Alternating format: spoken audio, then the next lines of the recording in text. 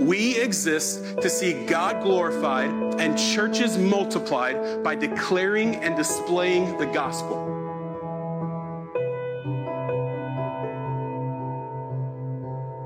Open your Bibles to Romans 7. Romans 7, 1 through 25. Or do you not know, brothers, for I am speaking to those who know the law, that the law is binding on a person only as long as he lives? For a married woman is bound by law to her husband while he lives, but if her husband dies, she is released from the law of marriage.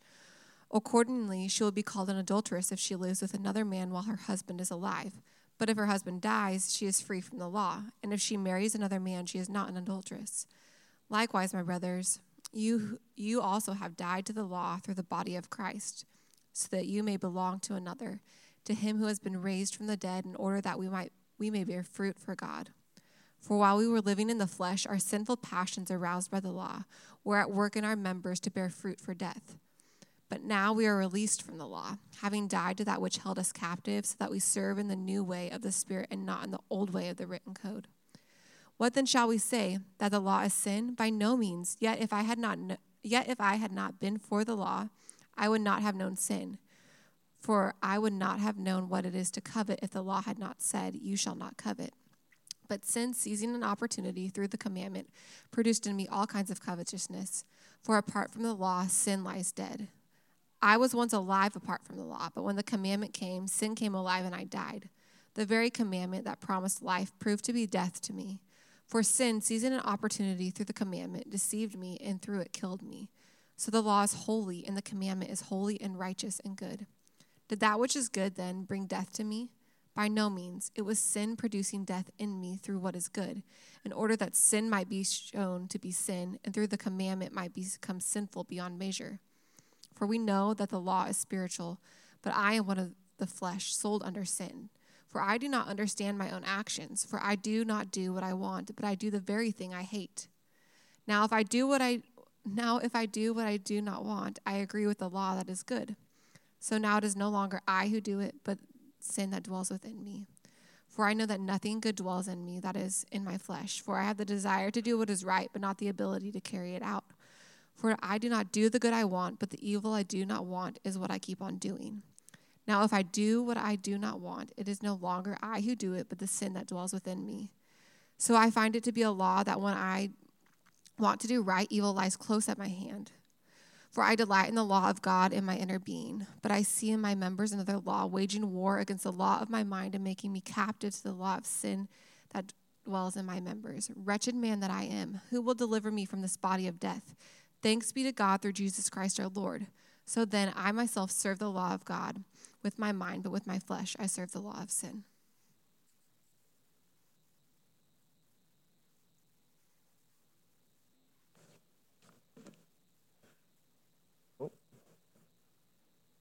Good morning. My name is Sam. I'm one of the pastors here. If we haven't had the chance to meet yet, I just wanted to introduce myself and welcome you. Glad that you're here and glad to be continuing on through our series in the book of Romans this morning. And I'm eager to get into this passage, so I don't want to waste any more time. I'd like to jump straight in. So please pray with me, and then we'll get to it. Our holy triune God, thank you for the gift of another Lord's Day. May we never take for granted the great privilege it is to gather with your people and interrupt our individual self-obsession to turn our attention to you in reverent worship and submission. Lord, our hearts are heavy for this land this morning and the people in it, our kinsmen according to the flesh. We lament the division and corruption and idolatries and selfishness and pride so ubiquitous in this land.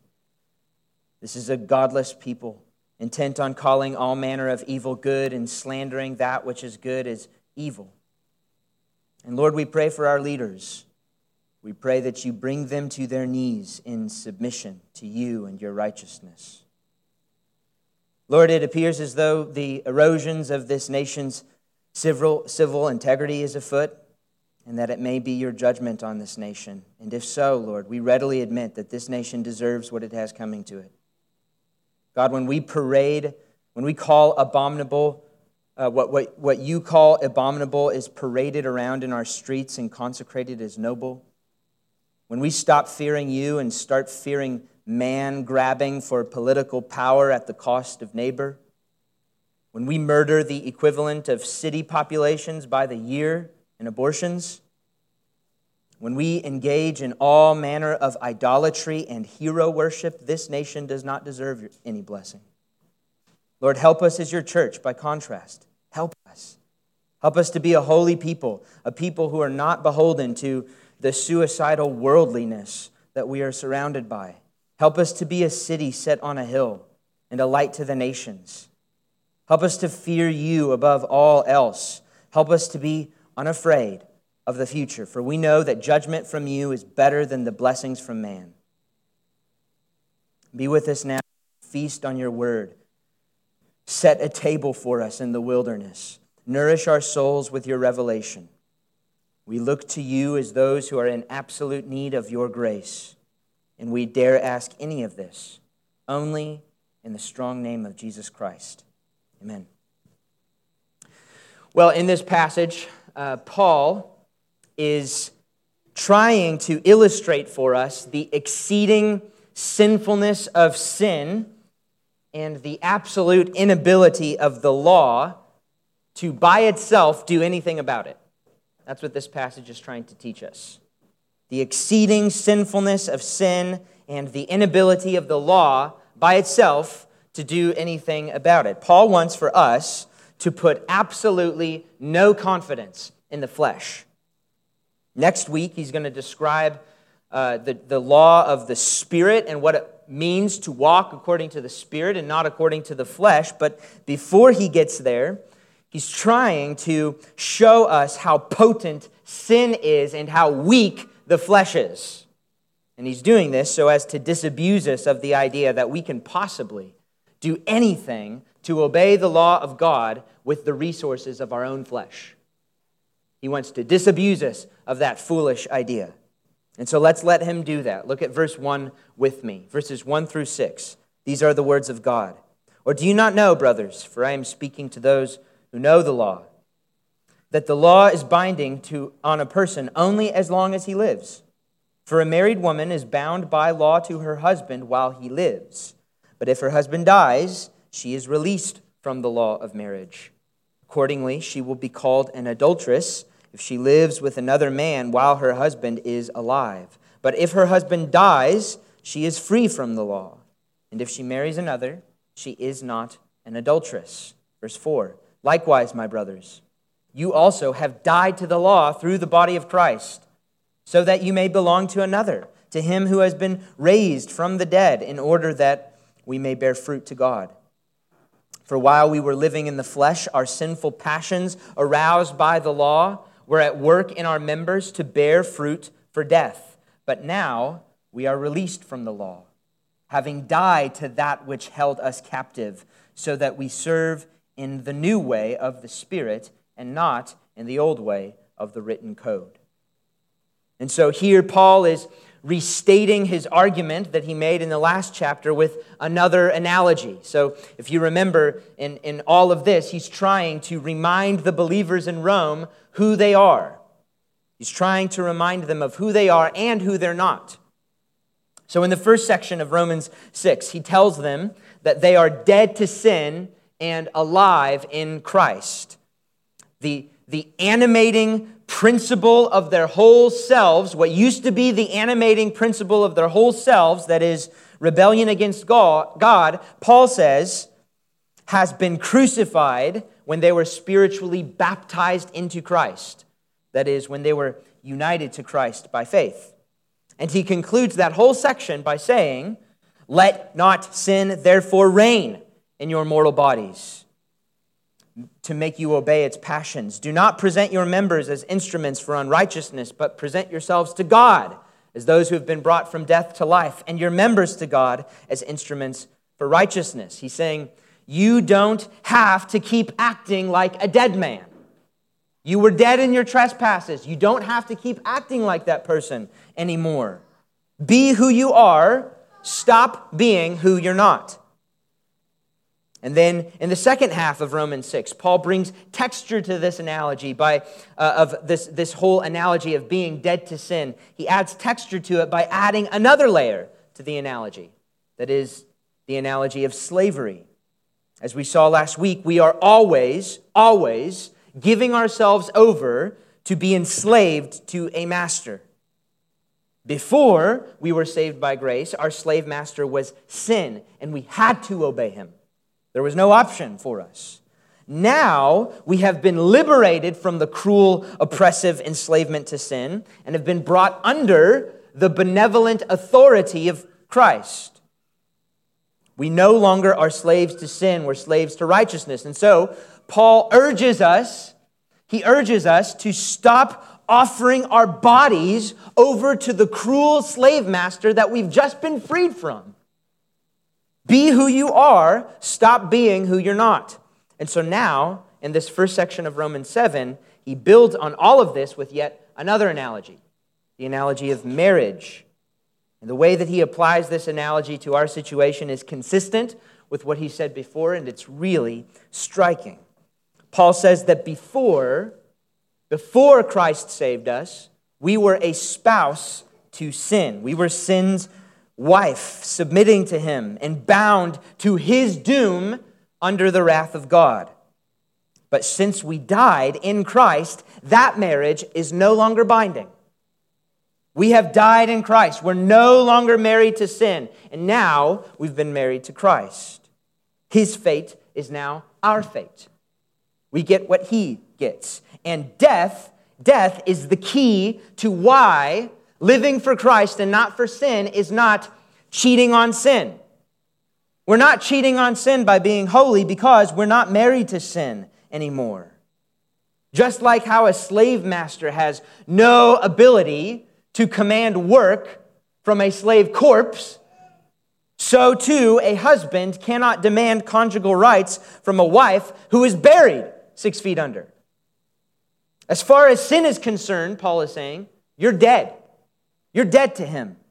You don't have to listen to his commands for obedience as a slave master anymore. You don't have to listen to his wooings as a husband anymore. You're dead to him.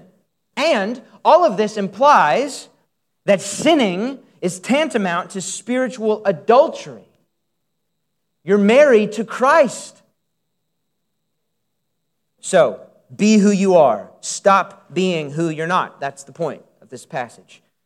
And I want you to notice in verse 5, Paul says that while we were living in the flesh, our sinful passions aroused by the law were at work in our members to bear fruit for death, but now we are released from the law. So we should be asking, why does Paul bring the law into this analogy? Isn't the analogy that we're enslaved to sin? Why is he saying that we're under the law, we're released from the law, when he's just been saying that we've been enslaved to sin? Does this mean that the law is sin? And Paul answers this in the negative in this next section. So verse 7, Paul says, what shall we say? That the law is sin? By no means. Yet if it had not been for the law, I would not have known sin. For I would not have known what it is to covet if the law had not said, you shall not covet. But sin, seizing an opportunity through the commandment, produced in me all kinds of covetousness. For apart from the law, sin lies dead. I was once alive apart from the law, but when the commandment came, sin came alive and I died. The very commandment that promised life proved to be death for me. For sin, seizing an opportunity through the commandment, deceived me, and through it killed me. So the law is holy and righteous and good. Verse 13, did that which is good then bring death to me? By no means. It was sin producing death in me through what is good. Why? In order that sin might be shown to be sin, and through the commandment might become sinful beyond measure. And so here we find the mechanics of sin. How does sin work? And when we see the mechanics of sin, we can see how we can be enslaved to sin and at the same time under the law. The law is holy and perfect in righteousness and righteous. It communicates God's perfect righteousness. In and of itself, the law is a revelation of God's holiness, which means it's good. But when we sin, this brilliant, dazzling display of God's holiness crushes us under its weight. It condemns us. It shows us how far we are from righteousness. It draws a good line in the sand. It draws a good line in the sand, and then it promises justly wrath and condemnation for crossing that line. And then the sinful impulse that we have inherited from our first father Adam drives us to cross that line. Thus, the very commandment that promised life proved to be death for me. This reminds us of what Paul already said in Romans 5:20. Now the law came in to increase the trespasses. Sin is so exceedingly sinful that it exploits our weakness, the weakness of our flesh. And in exploiting the weakness of our flesh, it actually co-opts the law for its own wicked ends. The law, in this twist, becomes sin's muscle. The law becomes sin's muscle. But where sin increased, grace abounded all the more. What Paul has been teaching us is that God uses even sin's manipulation of the law for our good. This is what theologians refer to as the first use of the law, or the pedagogical use of the law. This is the law as teacher. This is one of the uses of the law. It's the law as teacher. And its purpose is to show us how bad off we are and how desperately we need help, how hopeless we are apart from Him. This is illustrated beautifully in John Bunyan's Pilgrim Progress, this classic allegory. And one of the characters in this allegory is a guy named Faithful. And he recounts how, as he was coming up the hill of difficulty, before he ran to the cross for conversion, he meets Moses, who's the personification of the law in this allegory. And Moses talks to him about God's holiness. And Faithful is so disturbed and convicted that he begs Moses to leave him alone. So he just keeps going on his journey up the hill of difficulty. But before long, he realizes that Moses is chasing him. And when Moses overtakes him, he beats him up. He knocks him unconscious. And when Faithful wakes up, he says, "Why did you do that?" And Moses says, "Because you're like your first father, Adam." And then he beats him again and knocks him unconscious again. And then when he wakes up again, he says, "Please show mercy." And Moses, the personification of the law, says, "I do not know how to show mercy." And then he beats him again. And it's clear the law is about to beat Faithful to death until Jesus walks by and he calls him off. That's one of the law's uses. It beats us up. It shows us how great we are in need of Christ. And so from all of this, we see how hopelessly impotent the flesh is against sin. Even when aided by the law, apart from the Spirit, we are hopeless against sin. Indeed, sinful flesh plus the law actually equals worse condemnation. Through the commandment, Paul says, sin becomes sinful beyond measure. The flesh is no match for sin. And that is the idea that now Paul will go on to illustrate. That's the principle that Paul illustrates for this last half of Romans 7. And with this passage, we are thrust into a pretty serious interpretive debate. Right, leading up to this point in the passage, Paul has clearly been contrasting between two different states of being, right? Being under slavery to sin versus being under slavery to Christ.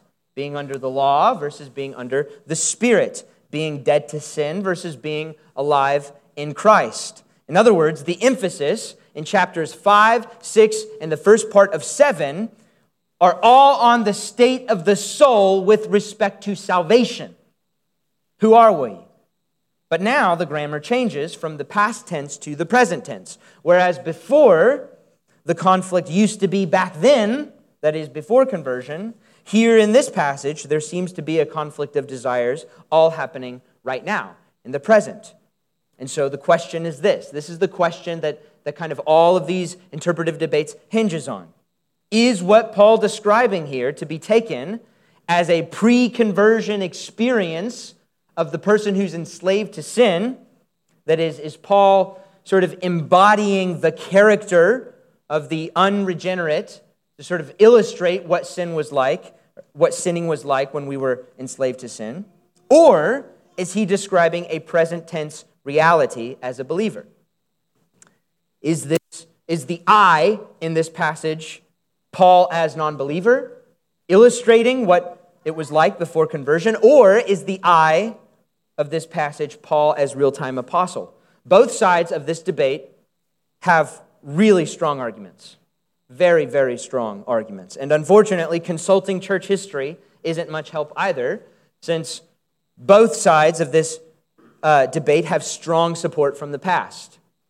The Paul as non-believer view is the oldest. That's the view that almost all of the church fathers taught. But the Paul as real-time apostle view by far has been most widely held. It's taught almost unanimously by the reformers, for example. And I personally have switched many times on this passage. I've gone back and forth. Because on the one hand, verse 22 does not sound like an unbeliever. For I delight in the law of God in my inner being. That doesn't sound like a non-believer. And then again, verse 14 doesn't sound like a believer. I am of the flesh, sold under sin. Didn't Paul just spend a chapter and a half talking about how believers are freed from sin and are no longer slaves to him? And until very recently, I held that this whole passage was Paul describing the inner workings of an unbeliever's inability to obey the law. That he was writing from the vantage point of a non-believer in order to illustrate his point. The strongest support of this view, in my opinion, is the language of slavery that we find all over this passage. And to be honest with you, if the second half of verse 25 didn't exist, I would still hold that position. Look at verse 25 with me. If Paul were to have said, "Wretched man that I am, who will deliver me from this body of death? Thanks be to God through Jesus Christ our Lord. There is therefore now no condemnation for those who are in Christ Jesus." Chapter 8, verse 1. I would simply conclude that this whole "who will deliver me from this body of death? Thanks be to Jesus Christ" signifies conversion and the end of the struggle described in Romans chapter 7. That's what I would assume. But that's not how this passage ends. Verse 25 has a second verse. It has a second half. It ends with, "So then I myself serve the law of God with my mind, but with my flesh I serve the law of sin." And that little statement right there is a summary of verses 21 through 23. And Paul is saying all of this after he has said, "Thanks be to God through Jesus Christ our Lord," which seems to imply that what Paul is talking about here is not an experience foreign to him as a believer. Now, for those of you that I've lost, let me bring you back in right here. This is where you can come back to me. The point that I'm trying to make is this. If this chapter sounds familiar to your own experience as a believer, I think there's good reason for that. If your Christian life feels like one of conflict, that's because it is. It is. In heaven, mind you, you will be no freer than you are this very moment from the condemning authoritative bondage to sin. But in heaven, you will feel that freedom in a way that you don't just yet. So let's look at this passage bit by bit. Look at verse 14 with me. Paul says, "For we know that the law is spiritual, but I am of the flesh, sold under sin. I'm still in this fallen body. And while I have a new nature that loves to obey the law of God, I am still not entirely rid of this fallen nature that does not feel at home obeying the law of God just yet. My flesh wants to obey sin. It has muscle memory. Even though my inner being delights in the law of God, and I have been freed from sin. My flesh still wants slavery. Verse 15, for I do not understand my own actions, for I do not do what I want, but I do the very thing I hate. Does that sound familiar to you? Have you ever felt perplexed by your own actions? Have you ever said to your spouse, I can't believe that I just said that? Have you ever felt like a mystery to yourself? I do not understand my own actions. I hate the things that I do. I keep doing. I don't do what I want to do. Verse 16. Now, if I do not do what I want, I agree with the law that it is good. So now it is no longer I who do it, that is the I of verse 22 that delights in the law in his inner being. It's no longer I who do it, the me that delights in the law of God in my inner being, but sin that dwells within me. For I know that nothing good dwells in me, that is, in my flesh.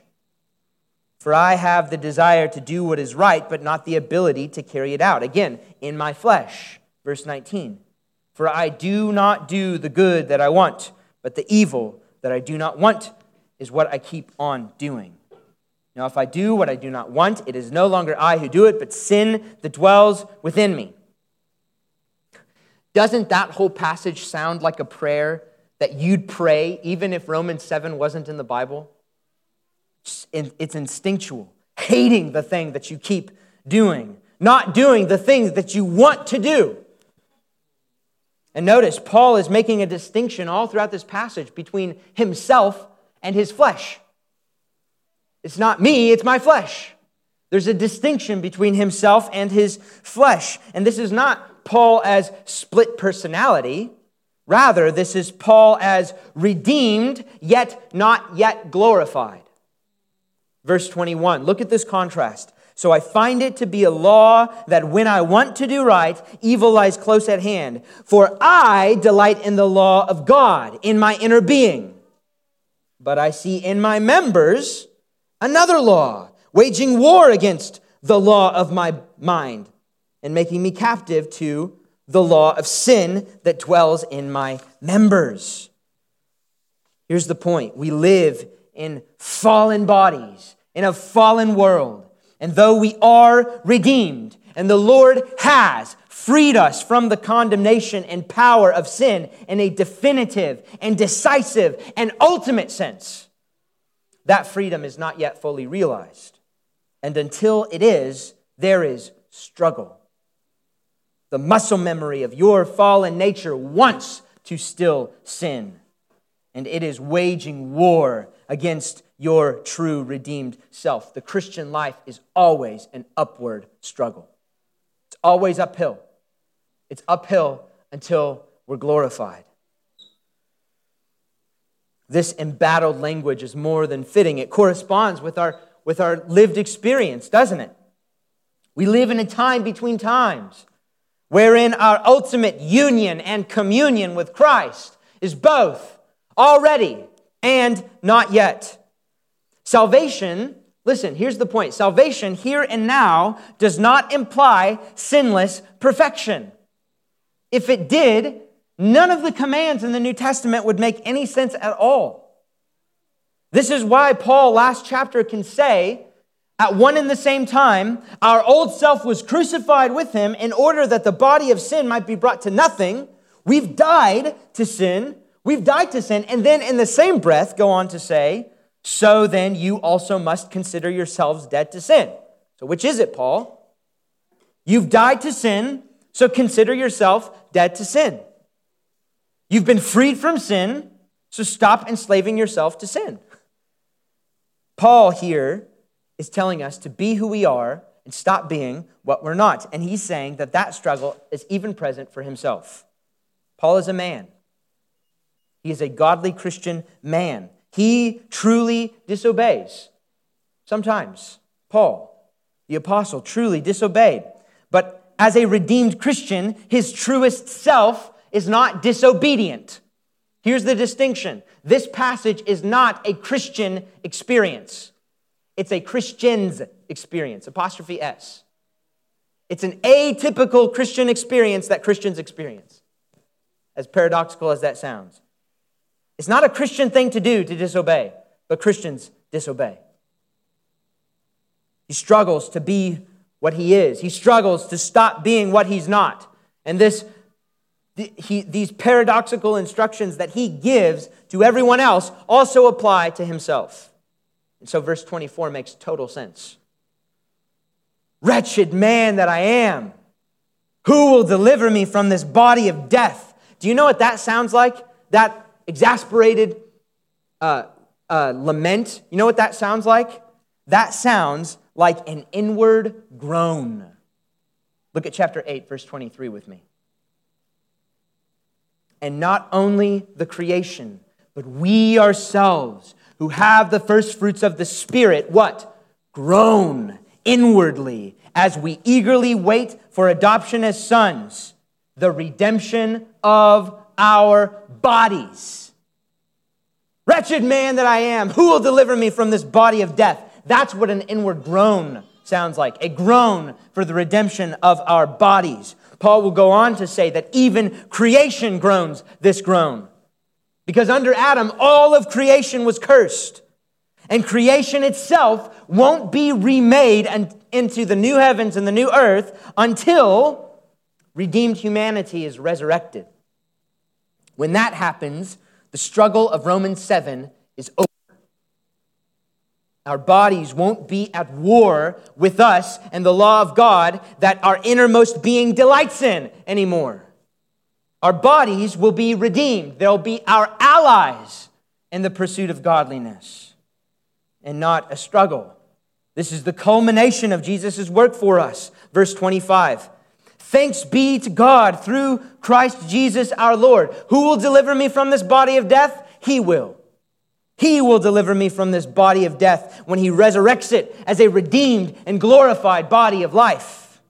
That's what we groan for. But until that time, the second half of verse 25 applies to us. So then I myself serve the law of God with my mind, but with my flesh I serve the law of sin. So where do we go from here? This passage was not meant to be read in isolation from the rest of the book of Romans. So how do we conclude? I have 3 pastoral charges for you in light of this and in light of everything else we're about to read. The first is this: put no confidence in the flesh. You are charged to put no confidence in the flesh. This is the punchline of the whole chapter. Paul will pick up on this thought in the next chapter when he contrasts walking according to the flesh with walking according to the Spirit. And one of the motivations for walking according to the Spirit is becoming disabused of the foolish idea that walking according to the flesh is profitable. What does that mean? What does that mean to walk not according to the flesh, to put no confidence in the flesh? It means you put absolutely no confidence in yourself to be obedient. Now, that does not mean that you have no confidence to obey. This is very important. It doesn't mean that you have no confidence to obey. It simply means that your confidence can't come from yourself. It has to come from God, who in Christ has delivered you from this body of death and will deliver you from this body of death, and who has given you the Spirit of Christ, who raised Christ from the dead.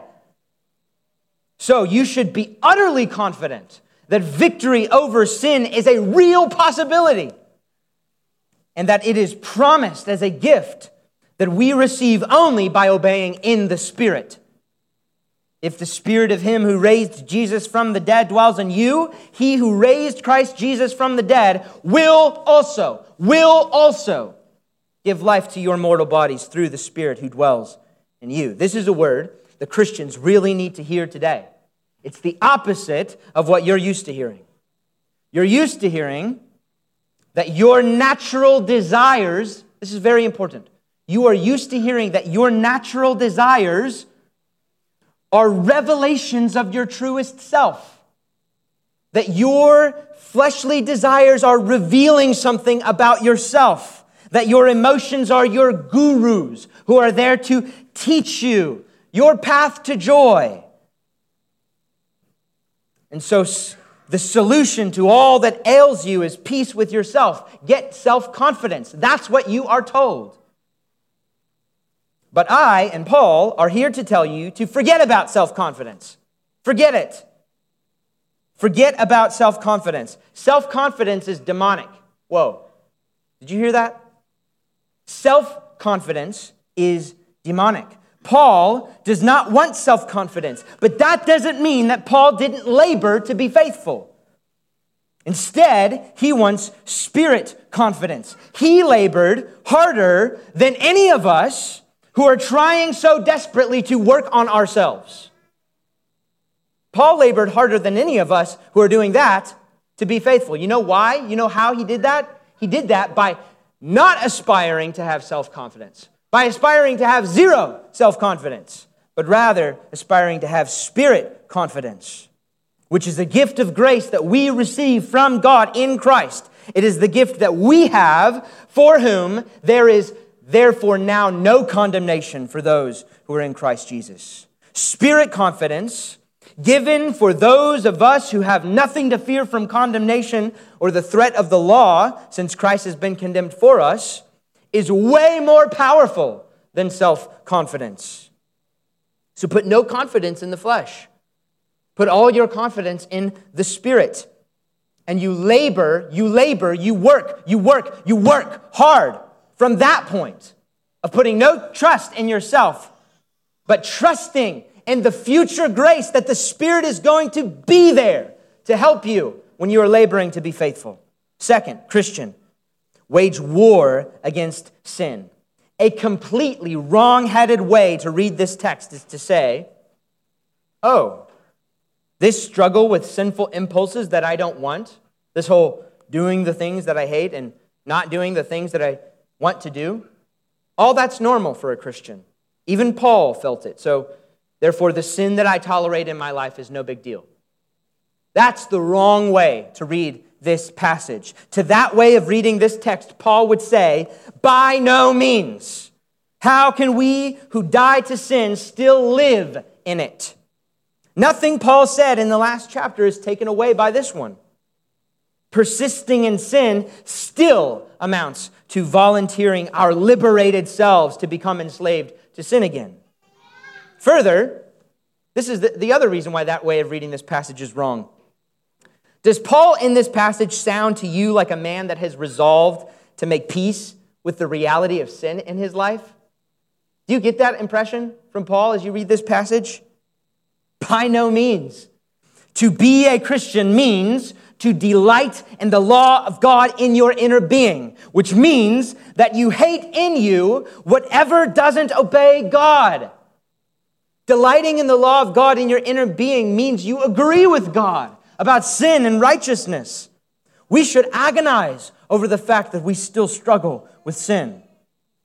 Now, mind you, by agonizing, I do not mean wallowing. What's the difference? Here's wallowing. Oh, I'll never get better. I've tried, but I just can't do it. I've sinned again. Oh, well, what are you going to do? Wretched man that I am, who will deliver me from this body of death? I'll just never get better. That's wallowing. That is worldly grief, and it produces death. There is a godly kind of agonizing. Agony over persistent sin is a good thing because it indicates that at your core, you agree with God about sin and righteousness. It means that you fear Him. And if there is one thing that we desperately need in the church and in this culture and in this country, it is a reverent fear of God. We take ourselves way too seriously. We take our reputations and our plans. We take our reputations, our plans, our pet causes, our social media interactions, our platform. We take it all way too seriously, and we take God way too lightly. And it should be the exact opposite. We need to fear God. We need to take Him gravely seriously. And if we do, we will not make peace with sin in our lives. We will heed Christ's charge to adopt an eye-gouging, hand-severing kind of strategy for killing sin. By the Spirit, we can do this. Spirit confidence does not mean that we don't work hard. By the Spirit, we can do this. Until our bodies are glorified, it will always be an uphill battle, but that doesn't mean that progress is hopeless. Christian, you could not have more help in this battle than what you already have in the Spirit of Christ who dwells you. Third and finally, hope in Christ. Paul exclaims, exasperated, "Oh, wretched man that I am, who will deliver me from this body of death?" And the answer is Jesus Christ, our Lord. Jesus Christ, our Lord. Brothers and sisters, we are not without hope in this world. The condemning power of the law has been overcome for us by Christ. There is a real sense in which Christ has already delivered us from this body of death. There is therefore now no condemnation for those who are in Christ Jesus. God has done for us what the law could never do. By sending His own Son in the likeness of sinful flesh, and for sin, He condemned sin in the flesh in order that we too might walk in newness of life, in order that the righteous requirement of the law might be fulfilled in us who walk in the Spirit. For those of us who are in Christ, this is amazing. For those of us who are in Christ, the law can't condemn us because in Christ, we haven't broken it. We get Christ's righteousness, which is a perfect righteousness that hasn't broken the law, which means there is no condemnation for us at all. So there is a sense in which Christ has delivered us from this body of death, and yet, even for those of us for whom all of this is true, we are still waiting for Christ to deliver us from this body of death. Who will deliver me from this body of death? Answer, Jesus Christ will. And this is what we groan for. It is right for our groanings over sin to not exist in the abstract, but rather for them to be directed back to Christ and the hope of resurrection. That's the difference between godly agony and wallowing. Does it drive you back to Christ and hopes of the resurrection? The experience of Romans 7 rightly urges us on to Romans 8. And so, Christian, take heart. You may have a lifetime of struggling in this holy war against the desires of your flesh. But what is that to an eternity of sinless joy and a glorified body that by default obeys? It's a privilege. It is a privilege to fight right now. And it is the hope of the Christian life to one day beat our spears into pruning hooks, into plowshares. And if you're not a Christian, the invitation is for you to become one. Now, it's true that remaining in your enslavement to sin, alienated from the benevolent authority of Christ as your master, is easier. It requires little effort. All you have to do is stay where you are and not do anything. But its end is destruction. And even in the present, the fruit of sin's investment is always deadlier than as advertised. So coming to Christ means entering into struggle, yes. But it's a holy, joy-filled struggle that is motivated by condemnation-less grace. It's a righteous struggle that consummates in the best resolution of the best story that has ever been told. And you're invited to join us. And I would ask, if you're not a Christian, to stay in your seat and consider this invitation as we who are Christians share in this meal of communion together. This is a Christian meal. So if you're not a Christian, please don't take it. Instead, you should consider every piece of bread taken and every cup of juice consumed as an extension of the invitation to join us. The community of the redeemed is an entirely inclusive community in the sense that anyone and everyone is invited to join. And it is rigidly exclusive in the sense that you can only come in through Jesus Christ, letting Him liberate you from the enslavement of sin and bringing you under His loving rule. So that's what you're invited to. And Christian, you should receive this meal as a promise. You should receive this meal as a promise. the body of Christ, broken to deliver me from this body of death. The blood of Christ shed to deliver me from this body of death. This table is a promise. It's a foretaste of better things to come. Christ meets us here to offer us assurance for the redemption of our bodies, when they will no longer serve as allies to sin, but rather as slaves of righteousness, glad slaves of righteousness. Christ is promising you of this with this meal. And so receive this meal as a promise. He's setting a table for us in the wilderness, and we should receive it with gratitude. I'm going to pray and then ask for the Christians to come and partake of this meal. You'll come down along this aisle to my left and receive your hand sanitizer and come and get the elements over here, and then you'll return to your seat along this aisle to my right. Let me pray for us, and then we can come and take. Lord Jesus, thank you for this meal. You feed us here with the promise of resurrection. So we receive this meal with gratitude. Nourish our souls with these promises. Your body broken for us. Your blood shed for us. Use the ordinary means of grace that we enjoy on this weekly worship gathering to do extraordinary things among us. We look to you and no other. We put no confidence in the flesh. We renounce our sins and beg for grace to overcome them that have a stronghold in our lives. Do all of this for your glory, O triune God, Father, Son, and Holy Spirit, and for our joy. We ask all of this in the strong name of Jesus. Amen. Thank you for watching this Amaze KC podcast. More information about Amaze KC can be found available online at www.amazekc.com.